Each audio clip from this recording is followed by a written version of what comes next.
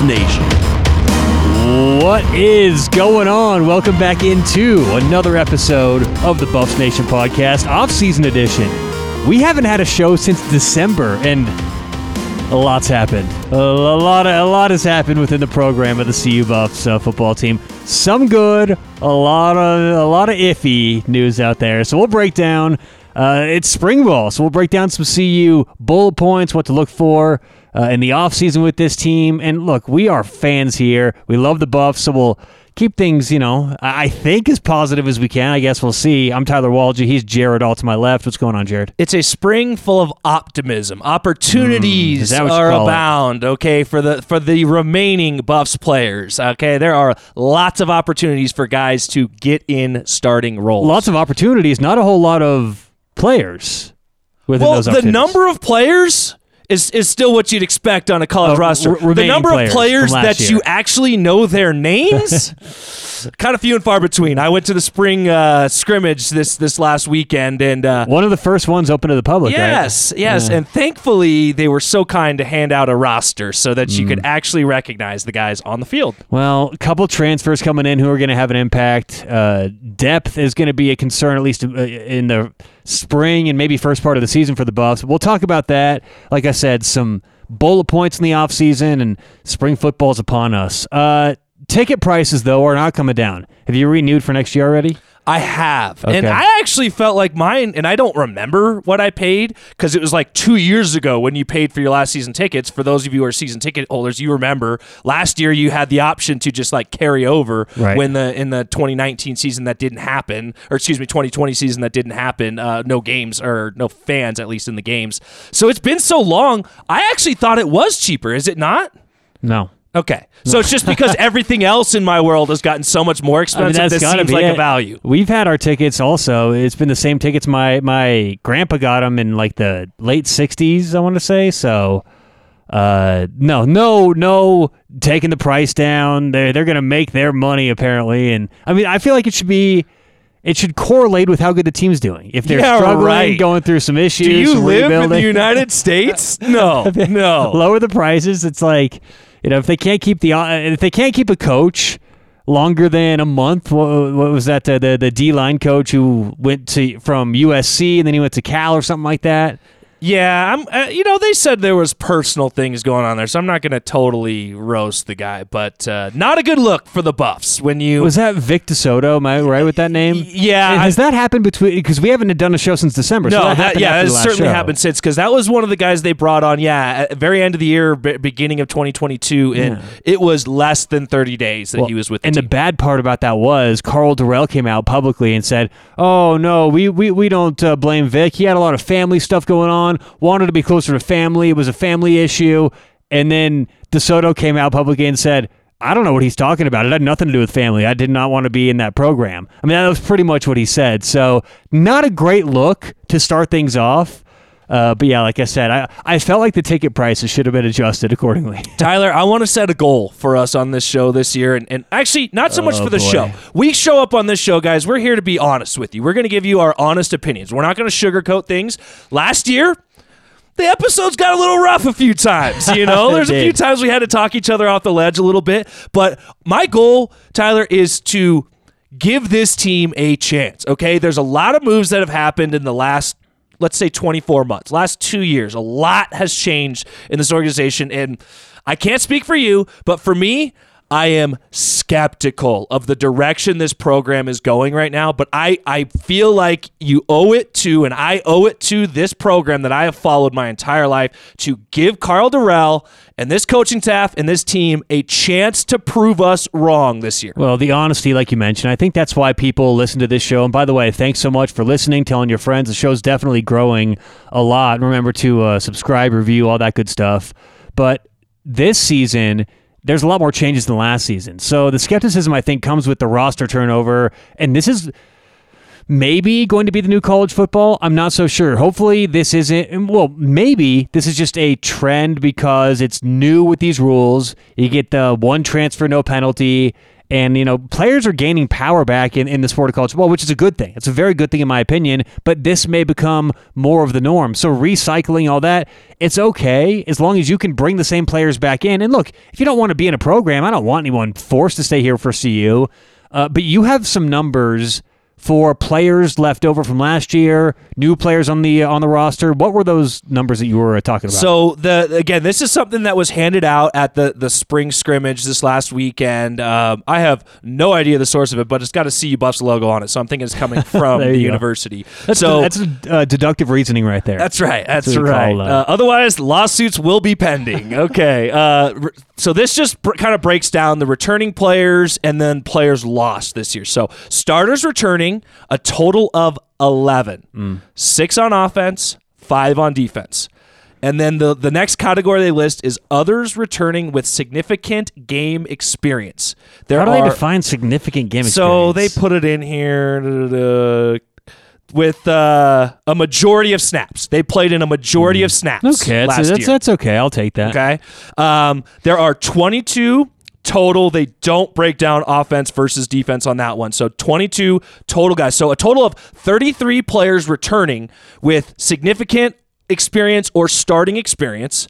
However, the Buffs lost 10 starters, 5 offense, 5 defense. They also lost 14 guys with significant experience. That is 24 players that were significant contributors last year. Now, some of that is graduation. Some of these guys, like a Nate Landman, like a Carson Wells, that are pursuing their NFL dreams. A lot of that, however, is not. These are guys whether that it's graduation or not, regardless, it's a lot of the talent that's leaving. And even though you said 33 players coming back with experience, look, you can have as much experience as you want on the job. If you work for a bad company, it's not going to mean as much as working for a good company. So I'm not a huge fan of experience. If you're losing games, getting killed, it's like you're bringing back a lot of the players who contributed to that. So the thing that, is sort of lost in those numbers is a lot of those guys leaving were the production on the team last year. I mean, look at Jarek Broussard. He wins Pac-12 Player of the Year 2 years ago. Has a questionable season this last year in terms of production, staying on the field, things like that, but he's out. And who went to South Florida? Was it Ashad Clayton? No, Ashad Clayton ended up at Tulane. Oh, that's what I'm thinking of, Tulane. Ashad Clayton leaves for Tulane, and one of those schools down there. And there's a few down there.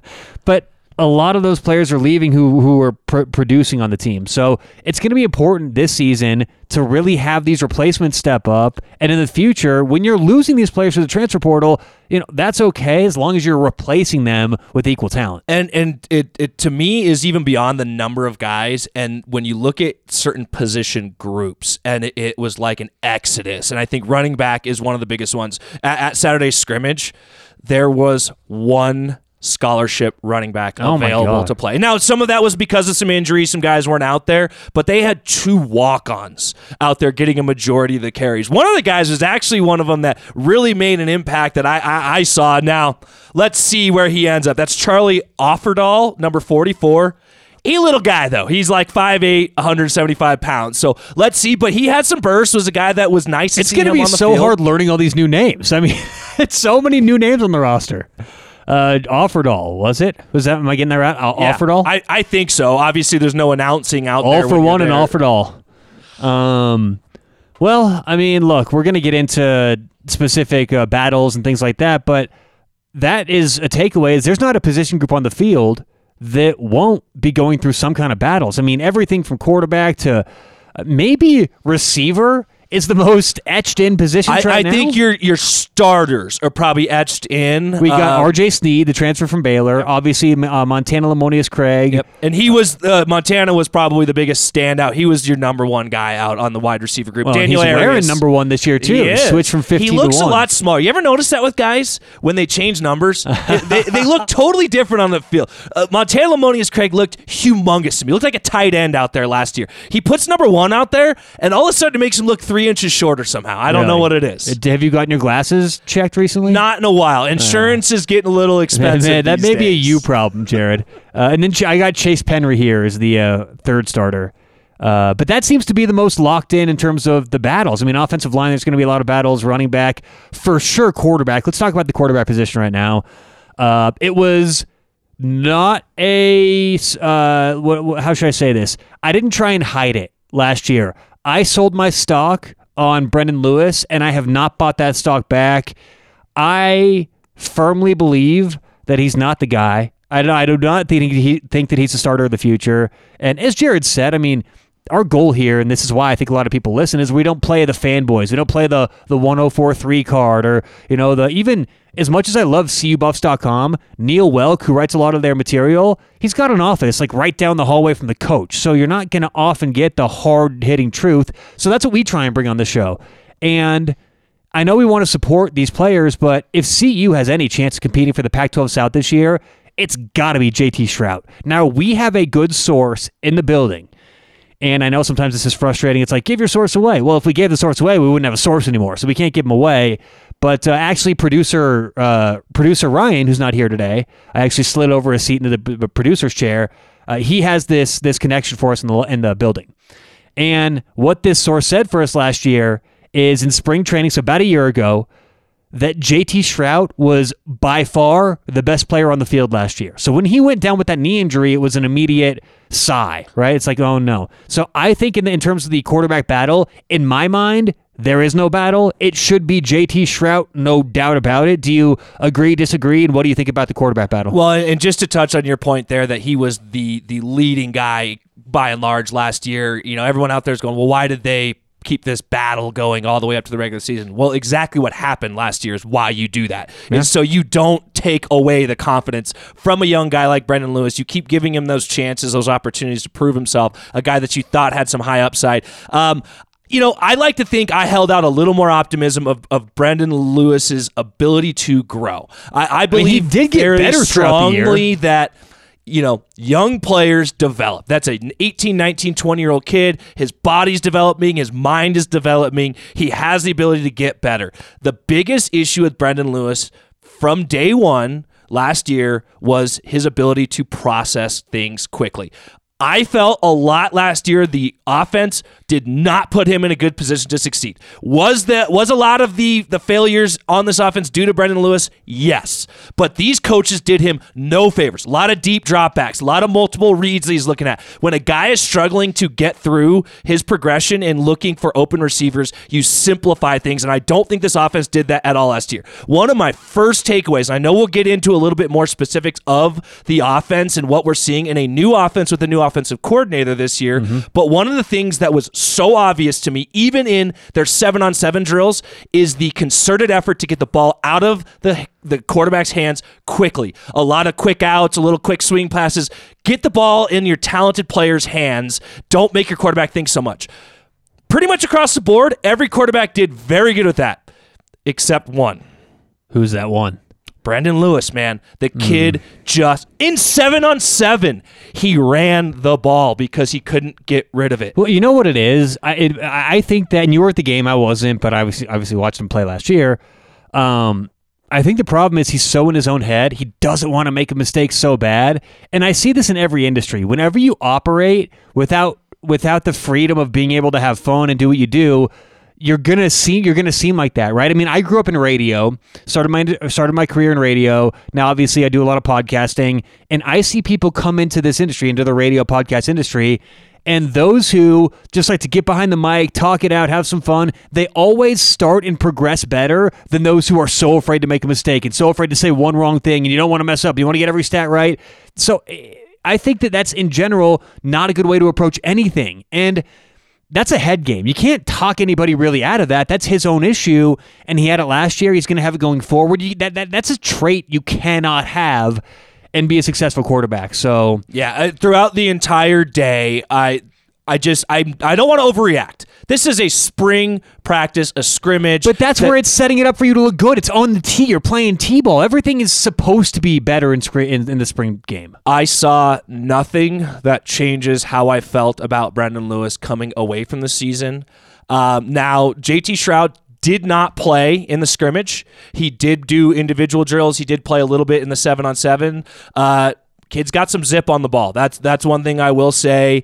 Obviously, they were kind of keeping him in a controlled scenario and controlled situation, so we didn't get much of a chance to see him. But I think it is telling. They flipped to the 7-on-7, and who was the first quarterback that went out on the field?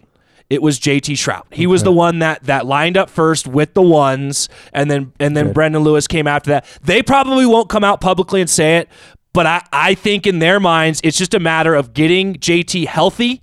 Once he's 100% back, this offense is his. Well, it's obvious. That should be obvious. And if you disagree, let us know. It's we are on Twitter at Buffs Podcast.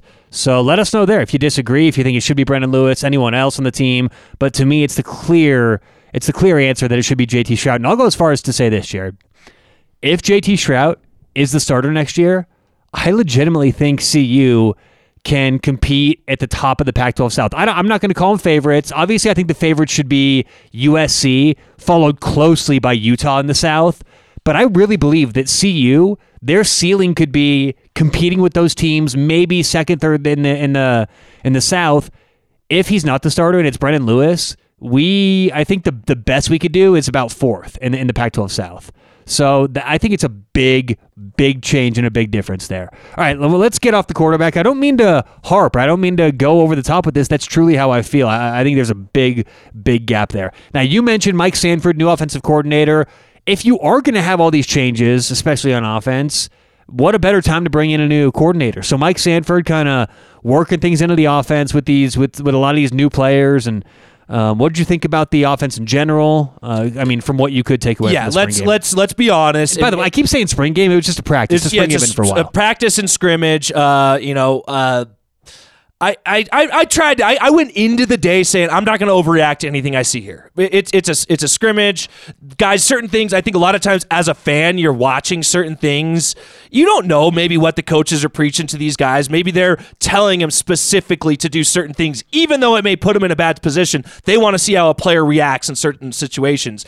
But the one obvious thing, almost every single play, they lined up with two tight ends. Almost every single play. And it was typically not one on either side of the line. You had a guy on the line of scrimmage and then almost like an H-back for those who are familiar with that type of offense. But more of that, big personnel. And I'll be honest, I don't know how I feel about that. I think it's a very deep tight end group, so I get it. That makes sense. But the direction that the NCAA is going, in the Pac-12 particularly, this feels like an offense that really struggled to produce last year. I don't know if this is the approach to make an offense start to explode by bringing in bigger guys. Now, again, deep group. I think there is some room for optimism with what you're going to see in some of these young tight ends, guys like Eric Olson, like Caleb Fourier. But that was very telling to me. You did not see that almost at all over the last few years. I disagree with your concern. I think it's a great thing. All right, first of all, what did we see in the NBA? Golden State, a couple years ago, started launching three-pointers, and every other owner, coach, GM across the league goes, that's the future of basketball. Let's do that. The only problem was they didn't have the roster to do that. So now you got all these teams chucking three-pointers, and every team in the NBA wasn't built to do that, right? I think playing to your strengths is the best thing you can do. And on the other side, when everyone in the league is going one way, I feel like if you have the personnel to do so, going the other way could be a great thing. Think about it. In the Pac-12, where it's primarily a passing, spread-it-out league, how great would it be if CU could efficiently run this kind of an offense and throw a wrinkle in all these team schedules every time they play them? And on top of that, we talked about the lack of depth for this team. Colorado has one center right now on the depth chart, according to OurLads.com. And tight end, they've got 5 players right now on the roster. And I look 5 deep, Matt Lynch being the 5th guy, they're deep at tight end. Brady Russell, Caleb Fourier, Austin Smith, who's a redshirt freshman, Eric Olson, redshirt freshman, both highly touted. And like I said, Matt Lynch, you got him, play him. So I love this approach. I like how they're working on it. And if they can execute, which is obviously the key, I think this is going to be a good thing for the Buffs. And time will tell how these rosters hold up, and the ones and the twos. And what I think that's great going to these scrimmages and these spring practices and stuff is there's no sound around you. There's not many people in the stadium. You can hear what the coaches are saying out there. So you're hearing Carl Durrell call out ones, Give me the ones. Twos, give me twos. So you get a chance to see who are their ones coming onto the field. And I think it's worth noting that you just brought up Austin Smith, who's number 82 for the Buffs, tight end.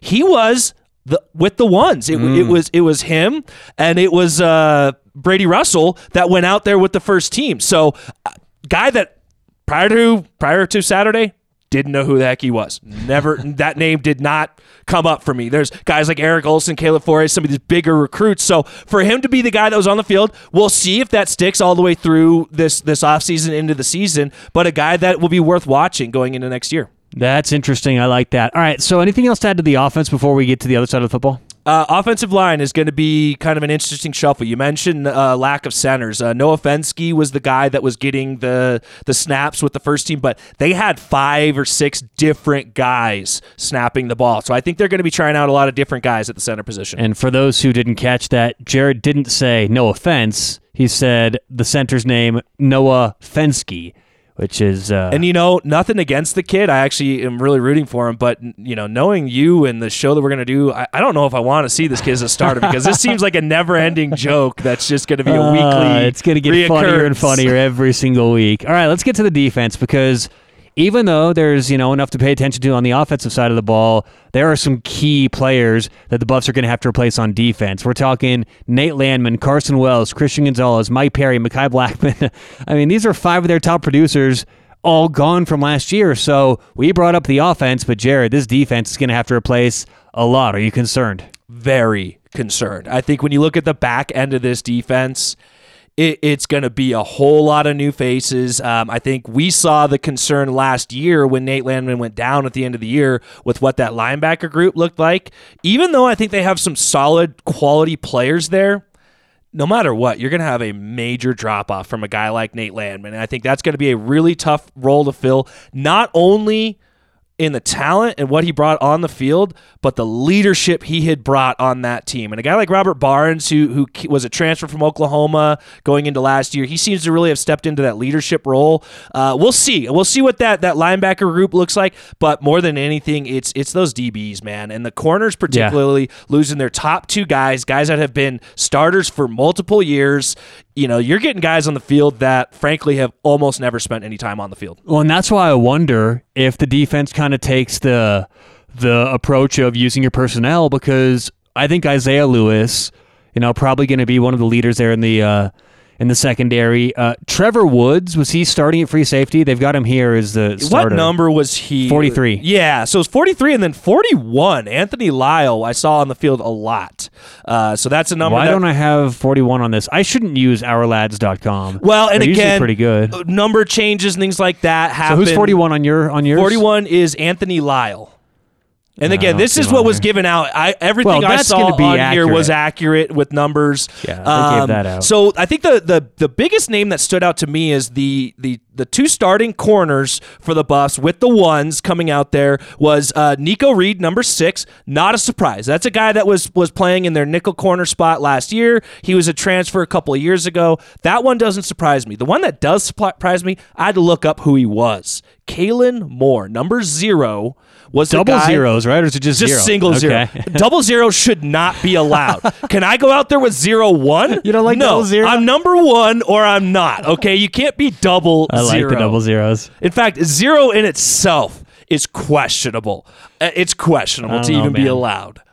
Gilbert Arenas was great. Well, you know why he chose 0, right? No. It's because when he was meeting with a scout coming out of high school or college or whatever he did to go to the NBA, he asked, what are my chances to make it in the NBA?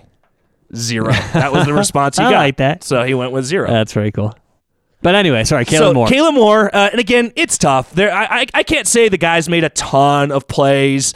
I always tend to think that when you set up a 7-on-7 or any sort of thing like that, you're kind of catering towards getting. But he's listed here on mine as a starter as well. Yes. Now let me put it this way: when you used to play the video game NCAA. Right? NCAA what do you football. Mean, used to play.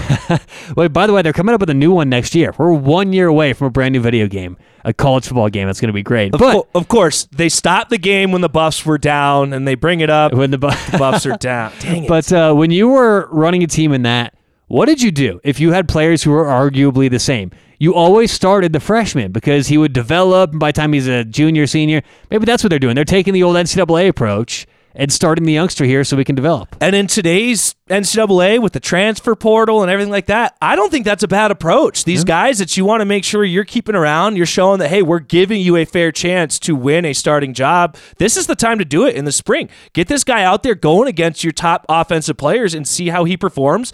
And I can't say that anyone really stood out from that defensive back group, at least to me, but I also didn't see anything that was just glaring like, oh my God, this guy doesn't belong on the field. The part of the defense that I'm actually kind of excited about has got to be defensive line. We're talking Jalen Sammy, Naeem Rodman, Terrence Lang, even Guy Thomas getting some time there. I mean, is this I'm the excited. only position group, at least defensively, that all the starters are returning? And, I might be wrong that all the starters, but all guys that were getting significant time last year are returning. That's big. I think this is going to be the strength of this Buffs defense. And I kind of want to see some of these guys, the Jalen Sammys, the Naeem Rodman, take that next step. Those guys have been kind of solid, stout guys in the middle, but not necessarily the playmakers that you saw in a guy like Mustafa Johnson over the last couple of years. So I want to see, can one of those guys in the interior line take that step? Those guys are in their third year now with the program. That's typically when you see some of those big boys really start to turn it on.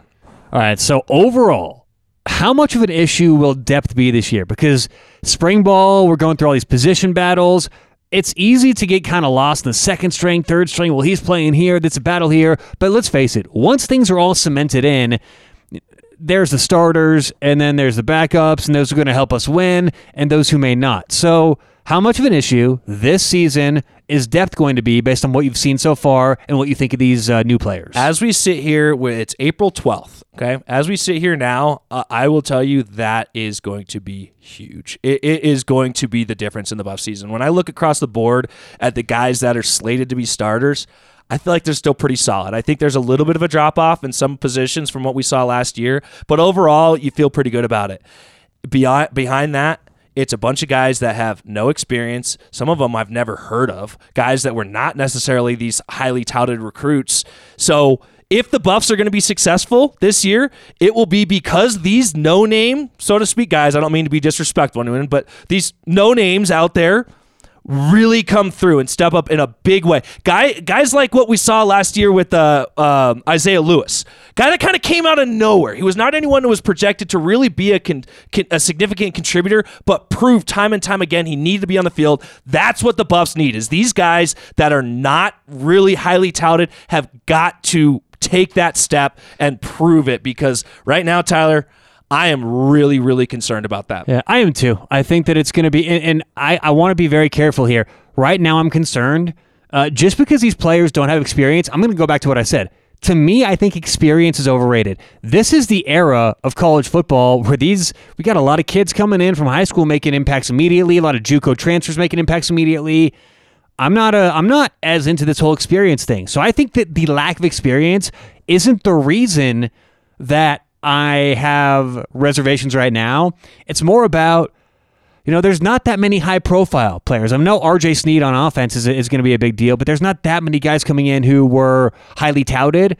But I'm also excited because that could mean chip on the shoulder. That could mean overlooking certain players. How often have guys come into this program and surprised us out of nowhere once they get on real-time, situations? So I think I have a little bit more optimism than you, but I think it is going to be an issue, at least right now, compared to other teams in the Pac-12 South. Let's be honest here. The Pac-12 South, well, the Pac-12 in general, but the South, it's getting better. Okay, USC clearly getting better. Utah, the consistency. Arizona State maybe on the way down. Arizona has nowhere to go but up.